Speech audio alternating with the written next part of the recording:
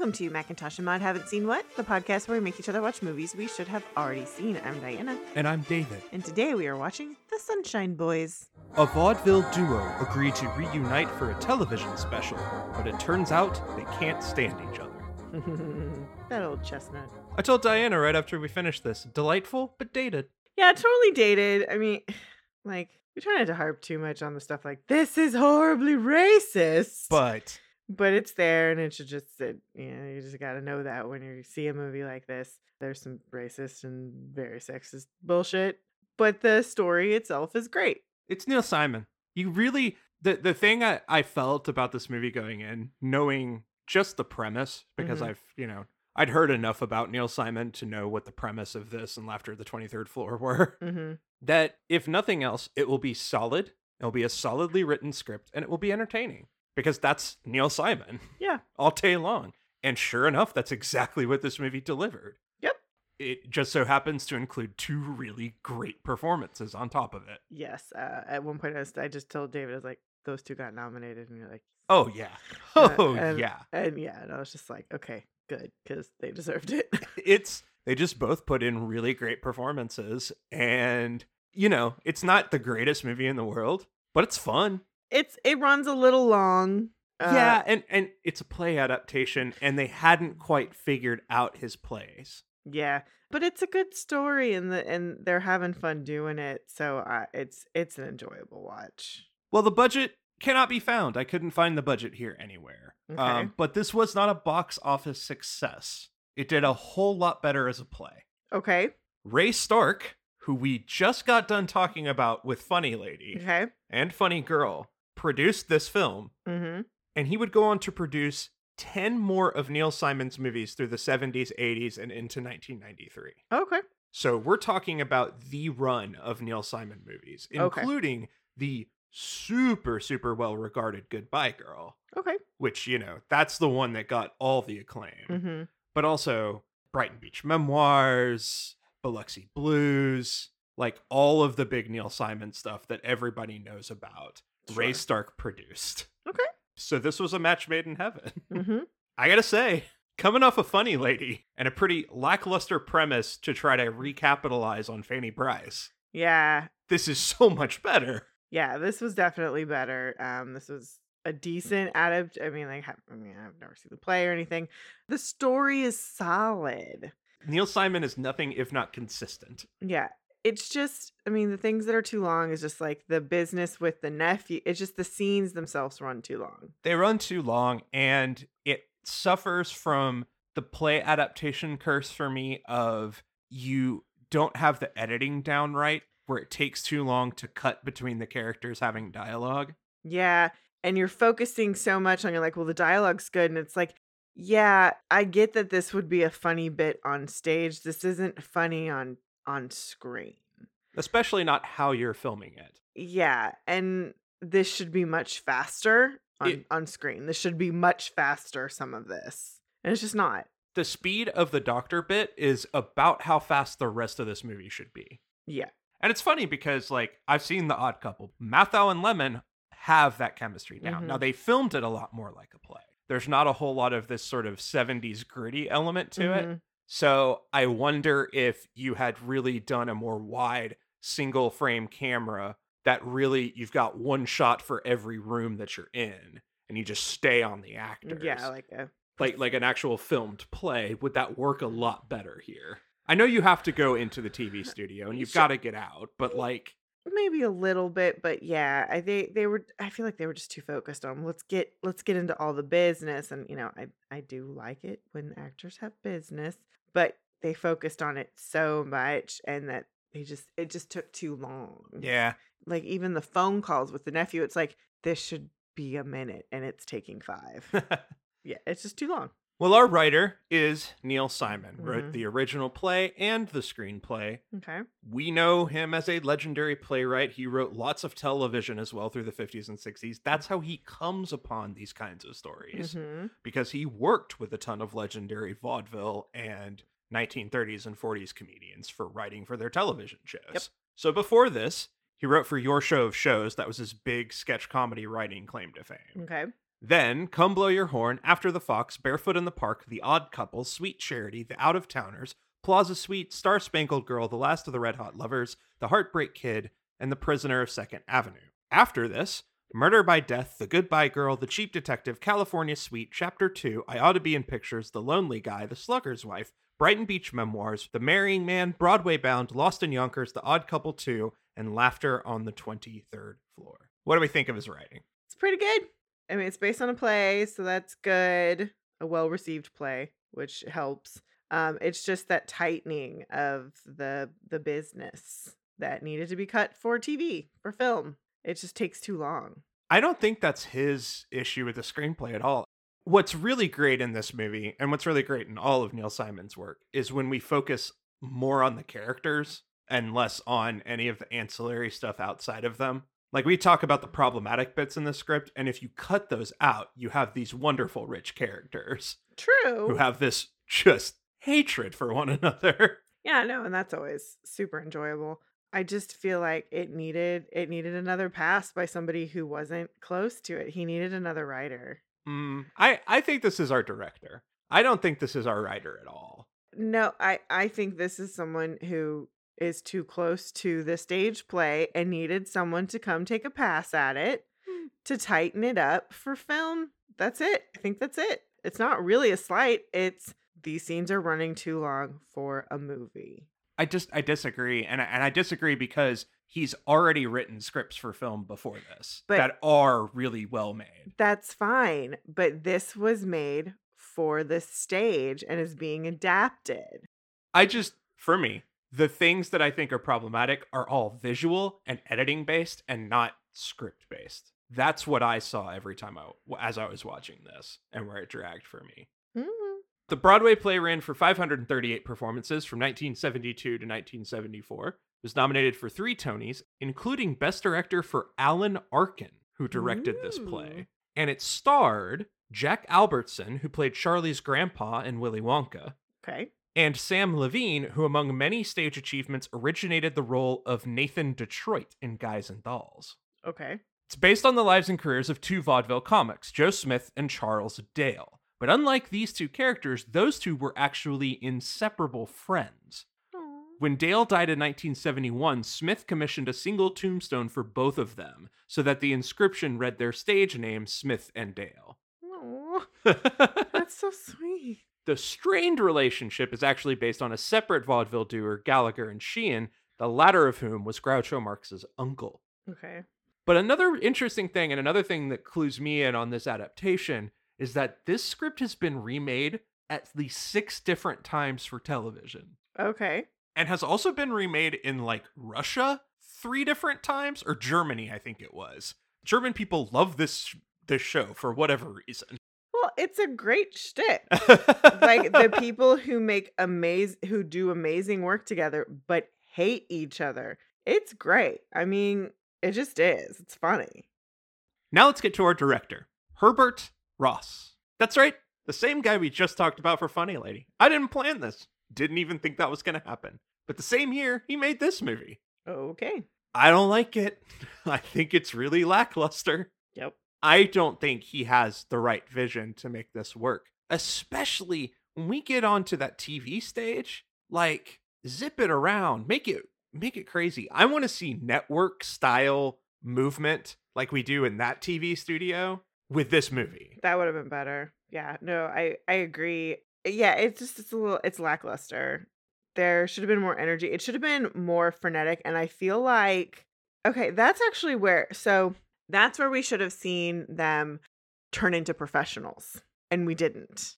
And that's what I found so beyond frustrating. And I just want to say up front, I really enjoyed this movie. I think this is one of my favorite movies that we've watched for this series, just because it was so enjoyable. Of course, I really loved One Flew Over the Cuckoo's Nest. Of course, that's probably the best movie we watched, but this was the most enjoyable one we've watched so far because the story was really fun and also it was performed really well. I can't say that about most of the other movies, but this was an area where they're bickering. I was fine with seeing them bicker when they were in the dressing room. That makes total sense. They're bickering. That's just like him writing putts on the mirror. Loved it. It was great with it. But the second they have to leave that dressing room, we should have seen them.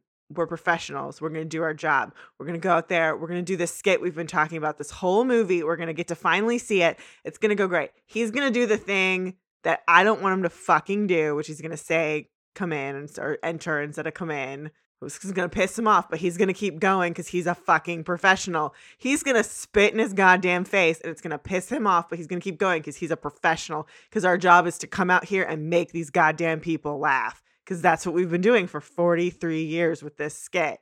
And then the second they get off stage, it devolves and they become insane with each other. That's what I wanted to see instead of them breaking and stopping. That's what made me like frustrated, because we don't get to see them be magical together. Like, we can feel it, we can see the beginning of it, but then it stops for that moment. Like, I wanted everyone in that room watching this and being frustrated by what's going on with them, and like, oh, they're arguing about not getting this. Like, oh, it turns out they hate each other. Okay, great, we got to deal with that. Okay, we just need them to go through it. Like, I wanted everyone in that room to be captivated by how amazing they are. Yeah. And then the second they're done, they are bickering and yelling, he's spitting at me, blah, blah, blah, blah. Like, oh, like, and then the spell is broken. That would have been so much better. And I know it's not, I mean, the script is a script is a script, but like, still, I'm like, that hurt me. Well, yeah, I don't know. It just, for me, all of that slowness, I was like, if we had just kept it rat-a-tat-a-tat the whole time through, and this was an hour 40 movie, okay, I would not give two shits. I would be like, yes, just keep it barn burning, keep it going. Because on stage, you could imagine this just going an hour and a half with just a quick intermission in between. You could. I could. But no, that's what that moment should have been. You're absolutely right. I am.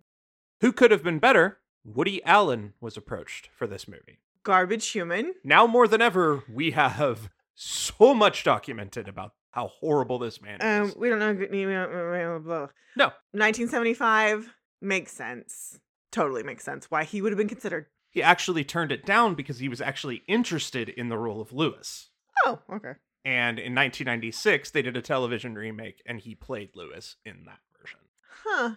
Okay. Yeah. Also, that, again, totally makes sense. Especially with an update. Sure. Yeah. Yeah, no, that totally makes sense. Just cancel him forever and whatever. Yeah, no. Horrible. Yep. Let's talk about the really bright, shining thing out of this movie, and that's our cast.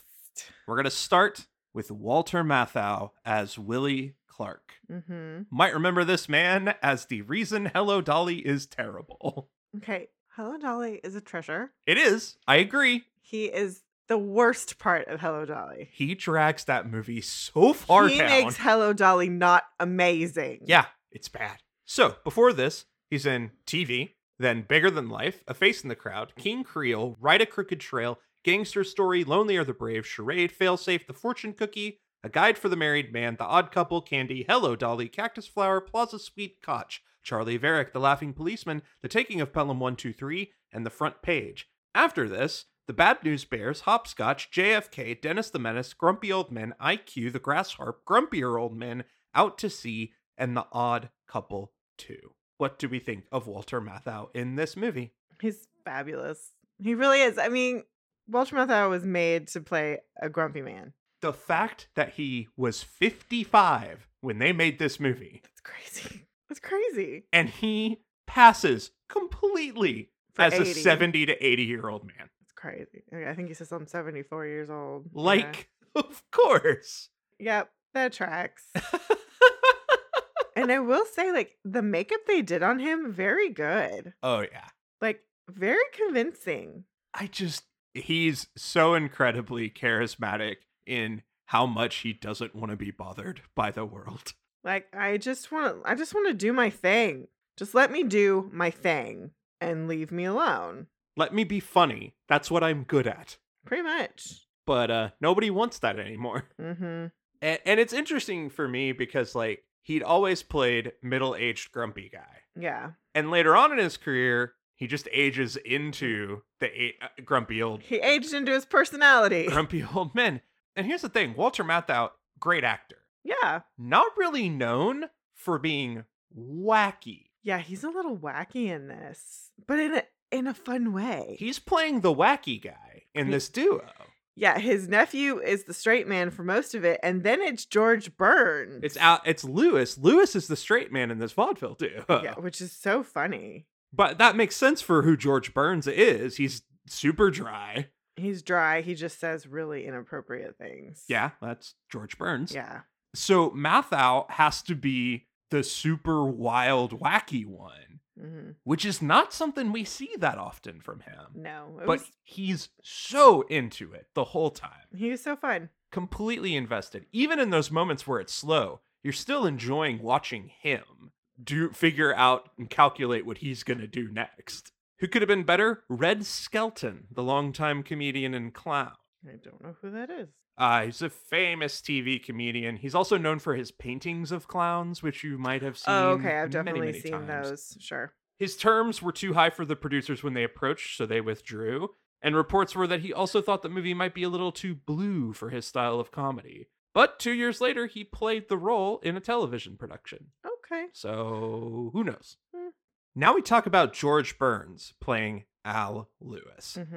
Unlike his co-star, he did not rise up through Hollywood. He was an actual vaudeville comedian. Yep. He was part of the duo Burns and Allen. They jumped into movies from there. They had TV shows, movies. He performed with Gracie Allen for a long time. And they are comedy legends. But outside of like smaller movies, sketches, and their own just like variety show stuff, this is his first like starring film role. He had not appeared in a movie since 1939's Honolulu before making this film, and it was considered one of the biggest comebacks in movie history. I mean, that's a really long-ass time. He was 80. Yeah. Yeah. So after this movie, he doesn't really have before credits that are like recognizable other than all the television he did. Yeah, because I'm like, he was on TV. Oh yeah, he was well known, but he wasn't a movie star. But after this, he does Oh God, Sgt. Pepper's Lonely Hearts Club Band, Just You and Me Kid, Going in Style, Oh God, Book 2, Oh God, You Devil, 18 Again, and Radioland Murders. What do we think of George Burns in this movie? He's fabulous. I mean, he just is. He's fabulous. Here's the thing, is all the way through this movie, you keep asking yourself, are they really actually senile, or are they just doing this because they don't want to have to talk to people? And especially him, it's always a guessing game. Yeah, like, you just kind of get the sense, I just don't want to be around people anymore. Which, fair. Totally valid. I like being with my family and my grandkids in New Jersey. Like, I've settled into this life. I love that that's the ultimate conflict here. Like, it wasn't something actually, like, horrible or bad that happened. It's that he decided he wanted to be done and retired. Yeah. Now, he retired in a really badly public way. Yeah. That left his partner out to dry. But he decided he was done. Which is, yeah. And, like, there's nothing wrong with that. Nope. That's what's so interesting. And it comes especially at the end of the movie when, you know, he talks about they're going to have another baby and I'm excited. So now I'm going to go to the actor's home. Yeah. Which, of course, is funny, but it's also just this telling thing of Clark doesn't want to be around his grandkids. They hit him with a baseball bat. They yell at him. He doesn't like it. Well, like when he talks about living in his daughter's house, it's like, it sounds like, oh, you got this fancy house. And it's like, no, I don't bother them. They don't bother me. I got a room. We're good. Yeah. It's like, oh, like you've just settled into the best old folks home situation you could have. And there's nothing wrong with them. That's great. But it's just so funny. It's just throughout the movie, there's those moments peppered throughout where you go, oh, you two are oil and water. Like, you two have no reason to get along whatsoever, except you were funny together. That's all that it was. Which, again, totally fine. Totally get it. He's so fun and so dry because he's George Burns. And it's also really fun to watch him try to run through a hallway away from Walter Matthau. Yeah, that's pretty adorable. Because Walter Matthau is like fake running. I'm sure he could actually kind of full sprint if he wanted to. But maybe. But George Burns is an 80-year-old man. And also, he's little. So he has to kind of shuffle. It's just funny. So funny. It's so funny. He arrived on set having completely memorized the script. He figured it'd be harder for the producers to fire him if they wanted to. Not a bad plan. He typically performed with a hairpiece, so seeing him without one in the opening of this film is actually one of the few times he ever filmed without a hairpiece. Okay. Like, I feel like I knew that, but Yeah. okay. You'll typically see him, especially in those Oh God publicity shoots, which, he became huge for. Oh, yeah. He's got a gray toupee on. Yeah, I guess it probably just didn't so much register that it was a toupee, or I was just too young to care. Who could have been better? And I should say Red Skelton was cast in the role. Okay. Before he decided to turn it down. Also, who could have been better and cast in the role first, Jack Benny, the driest straight man in comedy history. Okay. There's actually, in some of the extras, 10 minutes of silent makeup tests of Jack Benny and Walter Matthau preparing for the role. There's no information about why he eventually dropped, but Jack Benny, if you can imagine George Burns, but with even less reactions, because that's how dry Jack Benny was, but it would have been so funny. It's the unstoppable force versus the immovable object of comedy duos. Yep. Also, who could have been better for both of them as potential duos? Bob Hope and Bing Crosby were pitched. Ooh. That was rumored, but our director and producers all went like, no, that doesn't work for this duo. Because Hope and Crosby weren't vaudeville, really. Mm-hmm. They had a different style. And Phil Silvers from Sergeant Bilko fame and Groucho Marx. Okay. Old Man Groucho would have been fun. Would have been fun. That could have been fun, yeah. But I'm not mad with who we had. Finally, in the main cast, we're going to mention Richard Benjamin playing Ben Clark, Willie's nephew. Before this, he was in Catch-22, Portnoy's Complaint, and 1973's Westworld. After this, Love at First Bite, First Family, Deconstructing Harry, and Marcy X. He's also became a director, making a handful of movies, including the Tom Hanks classic, The Money Pit. The movie is amazing. What do we think of Richard Benjamin in this movie? He's great. I wish they had given him a few moments of wacky. To me, he almost exclusively read as, you feel like you're on stage and not actually performing for a camera. Yeah, I wanted him to have a few moments of wacky because he's Willie's nephew. And I wanted to feel like a little bit of that connection because you can tell he loves his uncle. I wanted to see like one or two of those tender moments of just like, yeah, we bust each other's balls. It's like, I hate this dude, but I love this dude because he's my uncle. He's my favorite dude. I'm clearly his caretaker, but also I love him. And like, we didn't get to see why.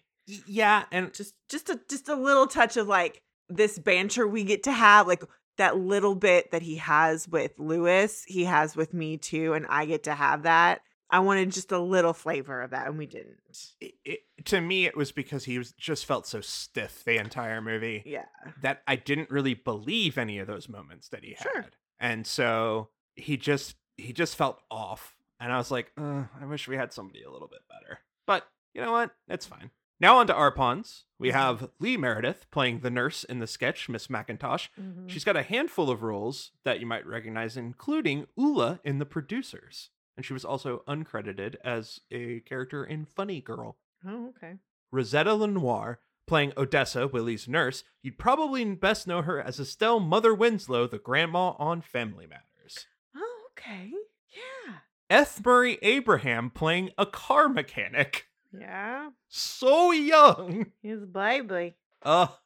He's F. Murray Abraham. I don't need to say anything else. No, you do not. He's fabulous. Howard Hessman playing Mr. Walsh, the commercial director, a.k.a. Johnny Fever from WKRP in Cincinnati. Yeah, I saw him. I was like, it's that dude. Just give him some sunglasses. Ron Rifkin as the TV floor manager. He's a longtime character actor, but you probably know him best as Arvin Sloane from Alias. He's not Joel Grey. That's his official name to me. Which they totally play. That's just a thing that they both know. They have an uncanny resemblance. They're good friends. They've both been in the theater a lot, and I think Joel Grey actually came on Alias and played the character. It was a whole thing. That's funny. It's a whole thing, and it's the best, and I love it. It makes me happy. Jennifer Lee Pryor playing Helen Clark, Ben's wife. This is a sometime actress, but is primarily known for being the wife of Richard Pryor and a major voice for his legacy since. She's been involved in all of the different documentaries about him. Oh, okay. And has been interviewed extensively about being married to him. Oh, that's cool. Fritz Feld playing Mr. Gilbert, the man at the audition. He had a long career, played Rudolph's assistant in Hello, Dolly. Okay. Steve Allen as the narrator of the fictional TV program. Steve Allen had his own offbeat talk show that he started in the 50s, which spun into The Tonight Show. He was the very first host of the original Tonight Show. By all accounts, he is the sole inspiration for Stephen Colbert. So if you want to taste for why Stephen Colbert came up with his brand of talk, Steve Allen's your guy. I love Stephen Colbert. He's just, I mean, even the Colbert Report was just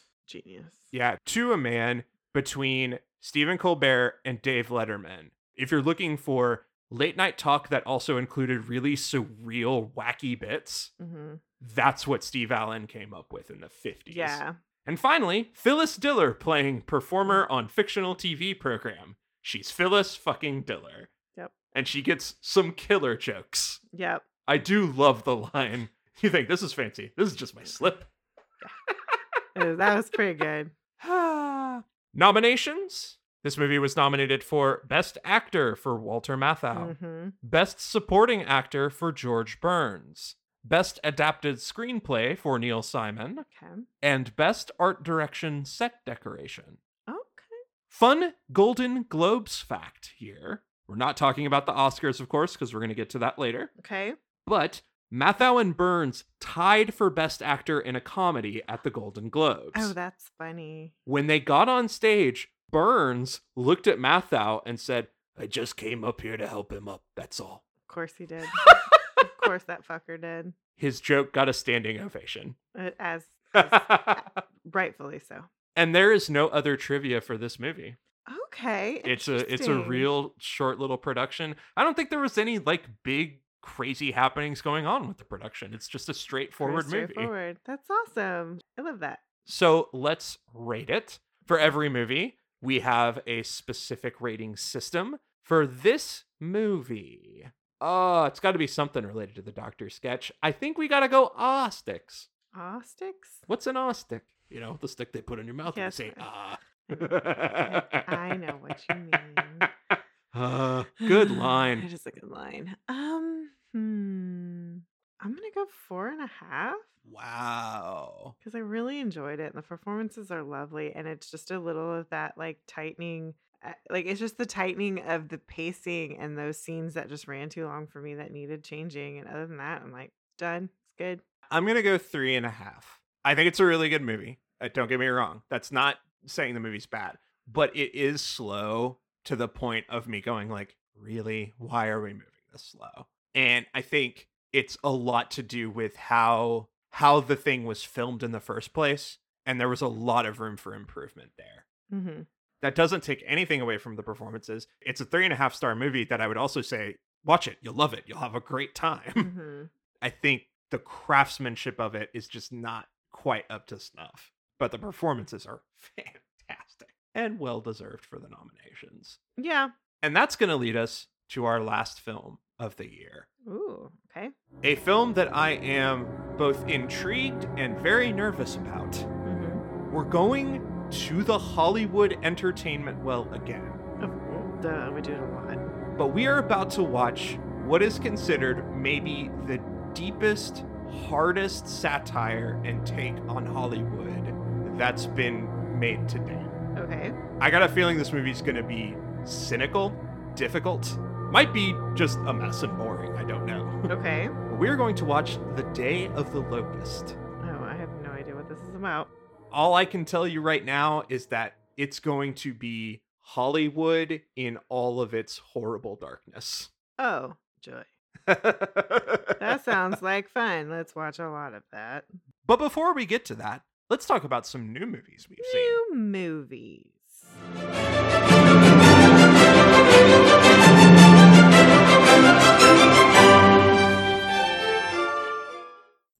Today we watched Promising Young Woman. A young woman traumatized by a tragic event in her past seeks out vengeance against those who crossed her path. I love this movie. I did. I was on a rage high afterwards. It's a good movie. It's great. I'm incredibly uncomfortable, as I should be, because... Yes. And some of it is... I remember hearing criticism when this came out after Sundance. Mm-hmm. And some people saying, don't see this movie. Now that I've seen it, mm-hmm. I understand where that was coming from. Sure. I do.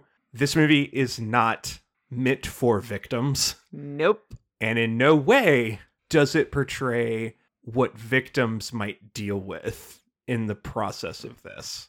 Nope. And here's the thing. When I saw the trailer for this film and I heard the criticism, because I heard the criticism about the movie first, and then I saw the trailer, I was like, this movie is not about overcoming a sexual assault. This is about a warning to men. Yeah. Who perpetrate sexual violence and sexual assault. And even more so, rape culture. Yes. And there are so many things in this film that make you go, and it's like, oh, okay. There's such a tightrope walk with this film. And I really feel they stuck the landing. I really feel that. I don't really want to spoil anything. I just really want to, if this is a subject matter that you feel you can watch safely, please go see it. If you can't, I fully understand that. I think it's I want to hand Carey Mulligan the award. I really do. I really don't think it's going to get any other awards. I think the nominations are warranted. I think the direction is actually really, really good. Some of the cinematography is also quite amazing. Some of those shots, that the way they were set up, are gorgeous. And actually reminded me a lot of Wes Anderson in some regards, but very well done. And if you're a little unfamiliar with who Emerald Fennell is, she plays Camilla Bowles on season 4 of The Crown. So she's also an actress. So that's kind of interesting. This movie is needed. And yeah. I'll agree with that. Yeah. It is a difficult movie. You shouldn't shy away from that part. No, but if the subject matter makes it difficult for you to totally understand. Yeah. Next we watched Sound of Metal. A heavy metal drummer's life is thrown into freefall when he begins to lose his hearing. This is a lovely movie. It is. It's so good. It is definitely one of those cinematic feats. One of those things that you really only could do this by using the movie and the sound and all of that together to get the point across of what they were making. If it does not get the sound award, fuck everybody else. Yeah. It deserves it. It's the most important aspect of the film. Arguably. It's a really beautiful movie. It's very well acted. It's definitely in hot contention for original screenplay for me. Again, we still have a lot more to go watch, but it's really well done. Riz Ahmed is fabulous. He's not winning anything, but he's fabulous. Paul Raci, who is the guy getting the biggest lion's share of attention from this movie, definitely is one of the scene stealers and supporting actor. And his nomination is very warranted. Sorry, you're not winning. It's Daniel Kaluuya's year. Yeah. But it's a nomination worthy performance, and he deserves all the accolades he's been getting. Absolutely deserves to be in that nomination pool. Yeah, no, it's a lovely movie, and it's it's great. It reminds me a little bit of Nomadland in that sense of it's not judging any of the characters for the decisions they're making, though there's going to be conflict between those characters. Sure. You're just going on a journey with this character, and I like that. Those are not the worst movies to watch right now. Well, and it shines a light on a very specific community, which is also very cool. In a wonderfully positive way. Yes. So yeah, it's worth watching. Yep. All right. Until next time. Bye, everybody.